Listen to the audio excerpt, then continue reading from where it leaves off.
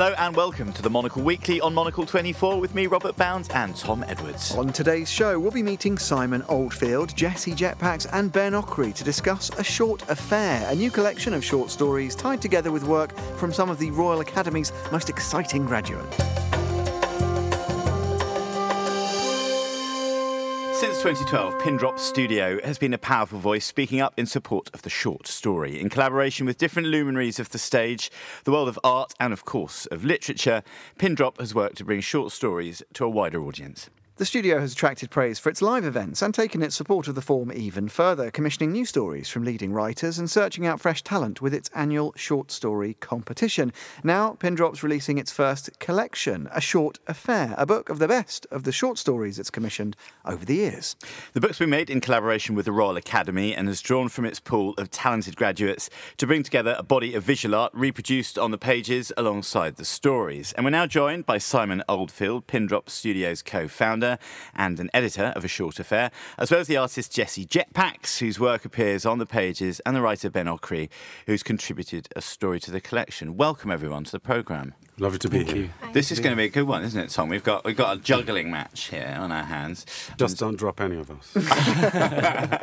Congratulations on a beautiful, striking visual piece of merchandise here that sits on the table. I think the cover's done by Eddie Peake, the artist. Right. How did you, Simon, I'll start with you, the idea to string it all together, to tie the visual art to the short story? I suppose we have to go back to the very beginning when I started working with my co-founder, Elizabeth Day, who is a journalist and author. And my background is I'm a curator of the visual arts. And so we had an idea that we wanted to bring together and unite art and literature. And it started in my gallery where Elizabeth would read short stories in response to the themes of the exhibitions I curated. And before long, we were inviting other authors and other actors to do the same. And then we moved to bigger stages like the Royal Academy. And from the Royal Academy, we've been working there for a number of years and curating a programme alongside their main exhibition programme where we invite authors like Ben Ockery to come and read their stories in response to the themes of the exhibitions at the Royal Academy. So it was a natural fit and progression, really, to put it together and have it in something as tangible as A Short Affair. I like that you call Ben, despite the fact that he's sitting just opposite you here around the table, Ben Ockery, using his full name. Always. I always do. He insists on it. Contractually obliged to call Ben by his full name, exactly. It's not like it's 17 syllables. Can I ask you about this intersection of visual art and literature? It has an enduring fascination for many. It's something you've written about and worked with before in previous works of your own. Why is it always so exciting what happens at that intersection, do you think? Well, my last book is a book called The Magic Lamp, and it's a collaboration between myself and Rosemary Clooney, the artist, and 25 stories, 25 paintings. And it's very simple. It happened the other way around in this particular case. The paintings came first, and I responded, went into the paintings. But the reason why the intersection is so fascinating is because you're dealing with different worlds that actually come from the same depth of the human spirit, but they're different responses to the richness and the mystery of life. You could have nothing more polar opposites in many ways than a painting or a piece of installation and a piece of text. They massage different parts of the brain. With a piece of visual art, you actually see it. Not completely, almost never completely if it's a great piece of painting or a great piece of art. But you have to see it repeatedly with the eyes or with other senses. With a piece of reading, with a piece of text, you have to imagine it. It creates the image in your mind, as it were. To bring these two spheres together is an act of magic, maybe even sometimes an act of alchemy. That's pretty well said. So, Jessie, this is an interesting one for you because you've done a line drawing to illustrate the story that you've been paired with. This is not like your regular work. Some people kind of think that the short story is a bit of a palate cleanser for longer fiction. Is your line drawing, does it kind of help to recalibrate the rest of your work? Is it a sort of nice exercise? I think the problem with my work is I don't really have one kind of way of working. I really do make like a unrecognisable variety of things. And when I draw, I do tend to use line and quite graphical, flat images. I'm not really very whimsical with a paintbrush, and I like to involve, Photoshop a lot, although I didn't with this one. It's kind of hard to articulate how that would tie in aesthetically with the rest of my practice, but I suppose the approach to what went in the image and how the image was rendered would be similar to the rest of my practice, in that it's an ongoing investigation and reinvestigation into how feelings relate to actions that you then have to complete. I want to ask you about the tie-up between about when you get the brief, as it were, when you read the story for the first time and react to it. But I want Ben to have a go at me about describing the short story as a palate cleanser for the longer form of literature. I'm sorry. The short story is a good, strong drink on its own, unto itself. It's a world of its own. The short story is the extraordinary enigma of actually evoking a universe, a world, few pages. Anyone who treats the short story as a palate cleanser is going to lose at the World Cup. Oh, thanks. He went straight there. Yeah, didn't he? Yeah. Well, when you knock the short story, we come out fighting, don't we? I'm limping off with a groin strain here. Yeah, in every interview that I've ever done with any of the authors, whenever that question sort of comes up from the audience as well, there's this immediate reaction. It's like very prickly to it. The hackles are raised. Yes, exactly. And Ben, your story, it's got a painterly-like quality to it. And I wondered whether actually you were riffing off a painting. Whether it was such a visual story. It's called The Lighting of the Lamp, by the way. And it's so kind of rich in texture and things. It seems like quite a painterly thing. Have I got that wrong as well? No. You got that absolutely right. Yeah, you got that right in a way that you would not guess. If it is painted, it's because I am and was a frustrated painter. One of the first things I wanted to be was a painter, a composer. All of the things I failed at. Writing came about 20th down the list.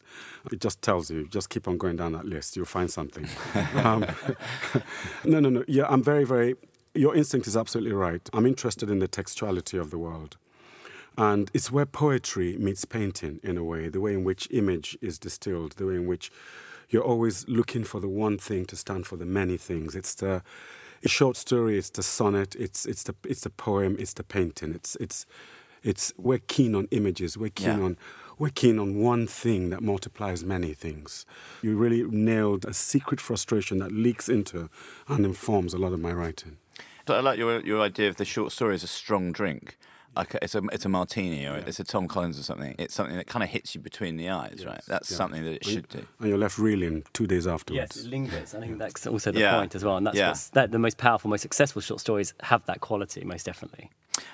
Jesse, I wanted to know about that link when you get the brief, basically, when you read that story for the first time, whether it's in its edited form or whether it's kind of almost like the manuscript or whatever you get. How was it? What was that like, getting that kind of through the post or on your email and kind of having to then use that as a very obvious kind of stimulus for something visual? I think it's imperative to use that as the obvious stimulus because the brief is responding to the story. And I was very excited to receive it. And I read it about 5 times before I even thought about how I'd approach it because I'm quite wary that you get an idea and then you kind of stuck with that idea because you had that idea. And I wanted to have feelings and emotions about it. And it's quite, I don't want to give away much of the story, but there's like a lot in there that really sort of spiraled off in all these different directions of what I could do. There's a kind of there's a lot of codified signifiers in my artwork that unpacking can be a bit dry. And in the same way, I feel like unpacking literature for me can be a bit dry, just enjoying it. But I try to use filmic imagery, like the sort of classic film poster with the characters, that's what it reminded me of. Yeah, epic in their facing different directions and the kind of drama, because the story has all this drama in it, but it's so sparse as well. It's like there's a lot of power play in the story. Yeah, right? It really mixes like detail and intricacy with a kind of like suburban nothingness and this absence of real drama and this like fantasy of drama. So. Simon, can I ask you a bit? That's interesting. Jesse's reflecting there on sort of her artistic response to the literature. Does it matter whether we look at those responses as artistic or illustrative? I mean, I guess you could argue it's a semantic point, but given what we were reflecting on earlier about this meeting place of the world of visual art and literature, does it matter? I mean, when you were talking with your contributors, did you describe, this would be the artwork we'd like to see, or this is the dream, or did you talk about illustration? Does it matter? No, and I think actually it's really important for us to treat each of the artworks as independent works in their own right, and they've all been produced as original works, as independent pieces that will be hopefully exhibited on their own at some point. The stimulus, as we said, the starting point is the story, but they should, and I believe they do very successfully, have their own life beyond the book, which is very, very exciting for, I hope, for the artists and for us too. But pairing them was what was very interesting for us, and going through the artists and thinking about which stories might work well with individual artists. And we didn't put any parameters around our brief apart from produce something that will respond to this story. The only parameters we gave were the dimensions. It had to work on the page and be reproduced well. We obviously had thought very carefully about how to pair those stories and with the artists. And I hope that it has been very successful. And we were amazed when we got Jesse's back because it's so powerful. Yeah. It captured something in the story which I sort of hoped it would, but I suppose my hopes were met and exceeded, which is amazing. And also to your point, which parts of the story, which elements would you draw out? And I think it's been interesting to see how you have captured both the urgency of the story but also the suburban quality as well, and I think that's what's really great about it and very successful. It's like it has this like giant boiling feeling going through it. I wanted to say as well, but I forgot, the one of the main characters, like the main thing that resonated with me about them was the absence of touch, and so I tried to represent them with that like absence of touch, and everything around them is so like touchable. They're just like existing in this way, and it's really intriguing how this main character sort of navigates that.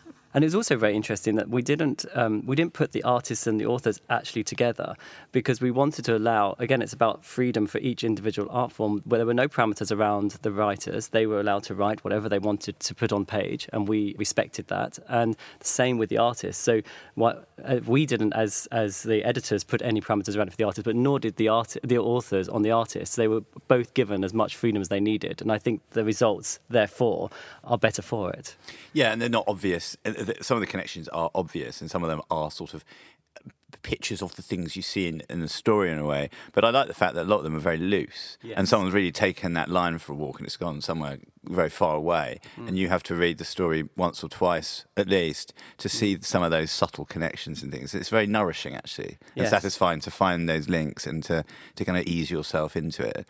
I wanted to ask you also about Pin Drop itself, because there's a big performative element. This is something you've been doing right from the start of founding it, you and Elizabeth. And looking at I know you've obviously had Ben reading, I don't know if it's this story, but earlier stories as well, I think, as part of Pin Drop. How is this going to work? Because this seems like a gift for something like Pin Drop to have wonderful stories read by the authors and then having this visual art element standing by it. You kind of I feel like that's when it comes alive in a sort of different way. I think we've created our perfect backdrop, our perfect sort of platform. Yeah, you've got such good stuff here.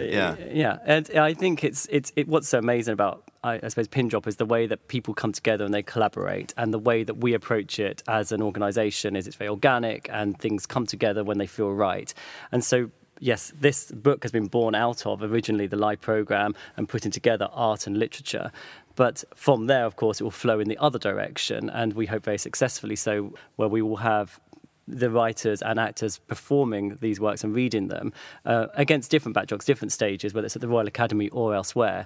But of course, we do have these artworks as well, and we hope to exhibit those at the same time to create this much more contextualised environment for the audience. And I think that's part of what we do. We take care of our audiences. We think about how they will want to receive this story and hear the story and the artwork as well. So yes, we have created I hope a great thing for our live programme as well. Yeah, quite an intense event, quite an intense evening. You've got all the stuff there, you want to be down the front for that. Yes. Yeah. And I guess when you read something that's the product of a collaboration, or you see a piece of visual art that's involved collaboration of one sort or another, it can be so impactful. It can almost be just the best thing when you see how these minds meet.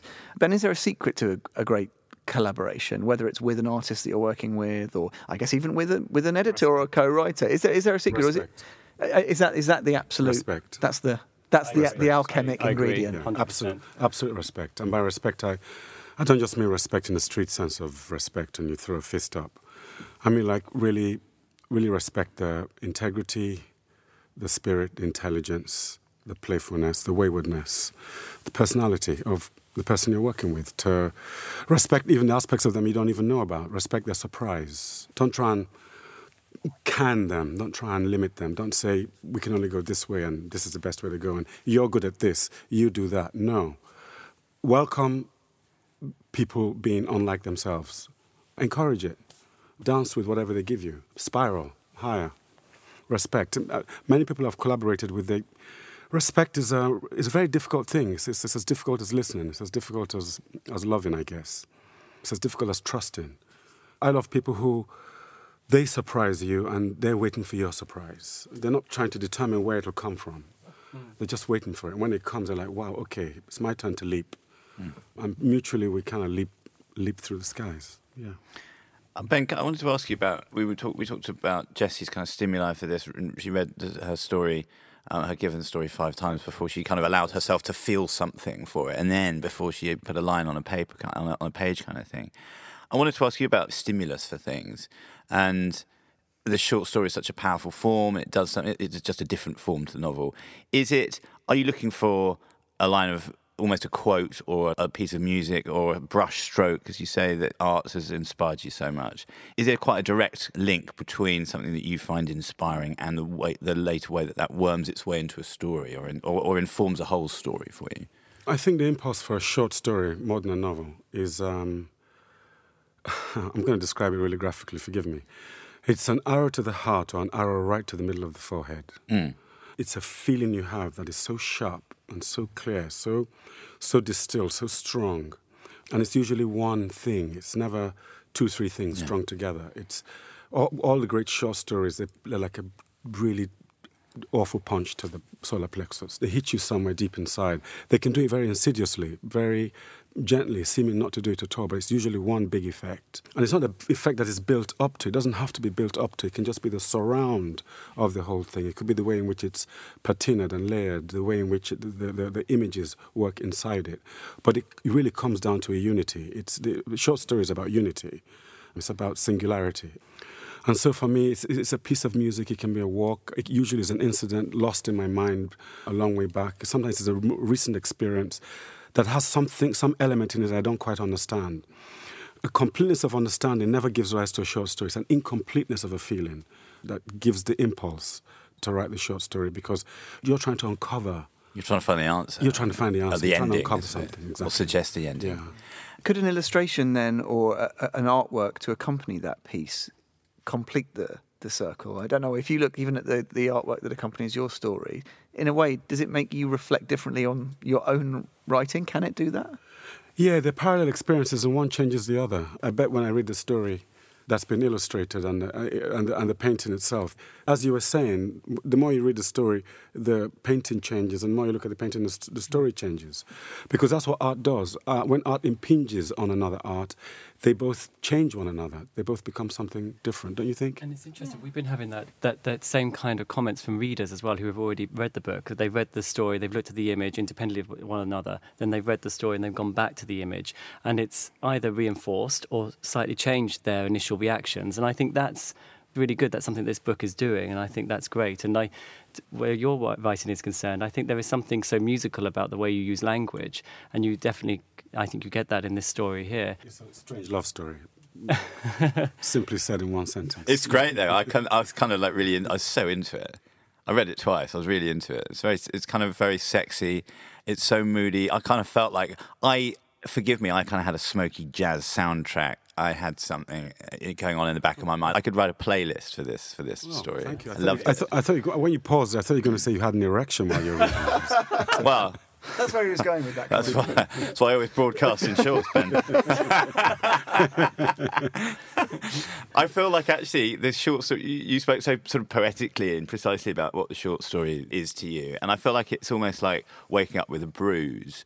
And then kind of remembering that actually figure out how did I get there? Yeah, how did you get it? And then you remember that you had a really good night the night before. It's a bit like that. Well, you don't quite totally remember it. You just start with the bruise and then you go somewhere else. Yeah. And that somewhere else that you go to is a parallel autobiography of what you forgot. It's very, very strange. You always start with something. You go somewhere else. But years later, when you read that somewhere else, the place that it originally came from is in there in a very indirect, fractured sort of way. It's really weird the way the mind works when it forgets and remembers creatively. Yeah. There's also an element to your story which has that too. I mean, it has a time span to it. It is, you sort of begun it a while ago and then finished it more recently. Oh, yeah, it's an old story. I like old stories. I write stories. Time is an important part of how I write stories. So this has been there for about 5-10 years. It's never quite complete. Just waiting for a new stimulus, as it were, and then. Here came Simon. Simon says, look, I want a story. I want a sexy story. I want something that's got... And I'm like, I know exactly the story for you. Brought it out, rewrote it about 5, 6, 7 times, and it was ready. I've got to explain something about The Lighting of the Lamp. Does anybody know where it comes from, title? No. The Lighting of the Lamp. T.S. Eliot. Just in case you read the story. Just another layer. Finally, Jesse, I wanted to ask you, we talked about the different stimuli that inform his writing. What about for you? Is it music in the studio? Is it a line you read in a newspaper or a story? Is it one scene in a film or like the corner of a very well-known painting or something?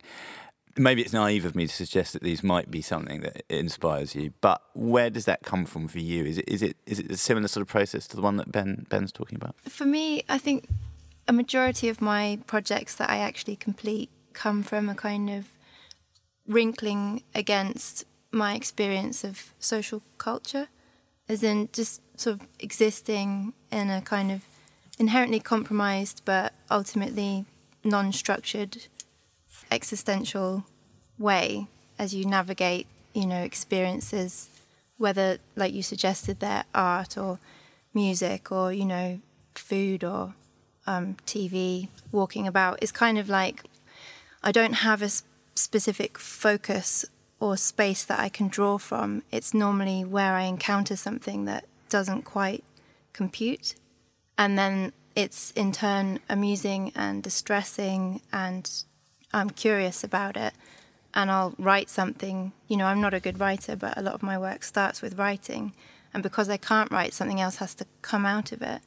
And it will transform and then come back to me. And a lot of the time I employ the philosophy of telling a shit joke over and over and over and over again until it has to be funny again because you've been so obnoxious. Yeah. And then it all floods through. Okay. And that's when it makes sense. As another potentially more unlikely collaboration then, could you work with a great writer to say, I don't know, see some of your works presented and rather than the curatorial hand, a writer to give their, I don't know, more novelistic impressions? I mean, maybe even Ben could do it. That'd be quite a fun thing to do, wouldn't it? But would that work? Because it's the same process, I guess, of relying on another artist to riff on your work and see where they take it.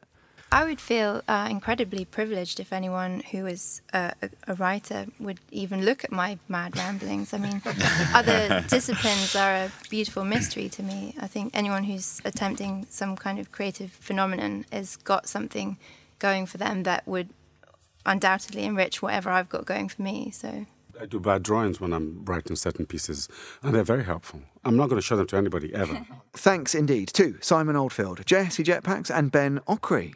A Short Affair is out now, and if you'd like a fix of storytelling in the flesh, Ben Ockery will be giving a reading of his story this Wednesday at White City House here in London. You're listening to The Monocle Weekly on Monocle 24.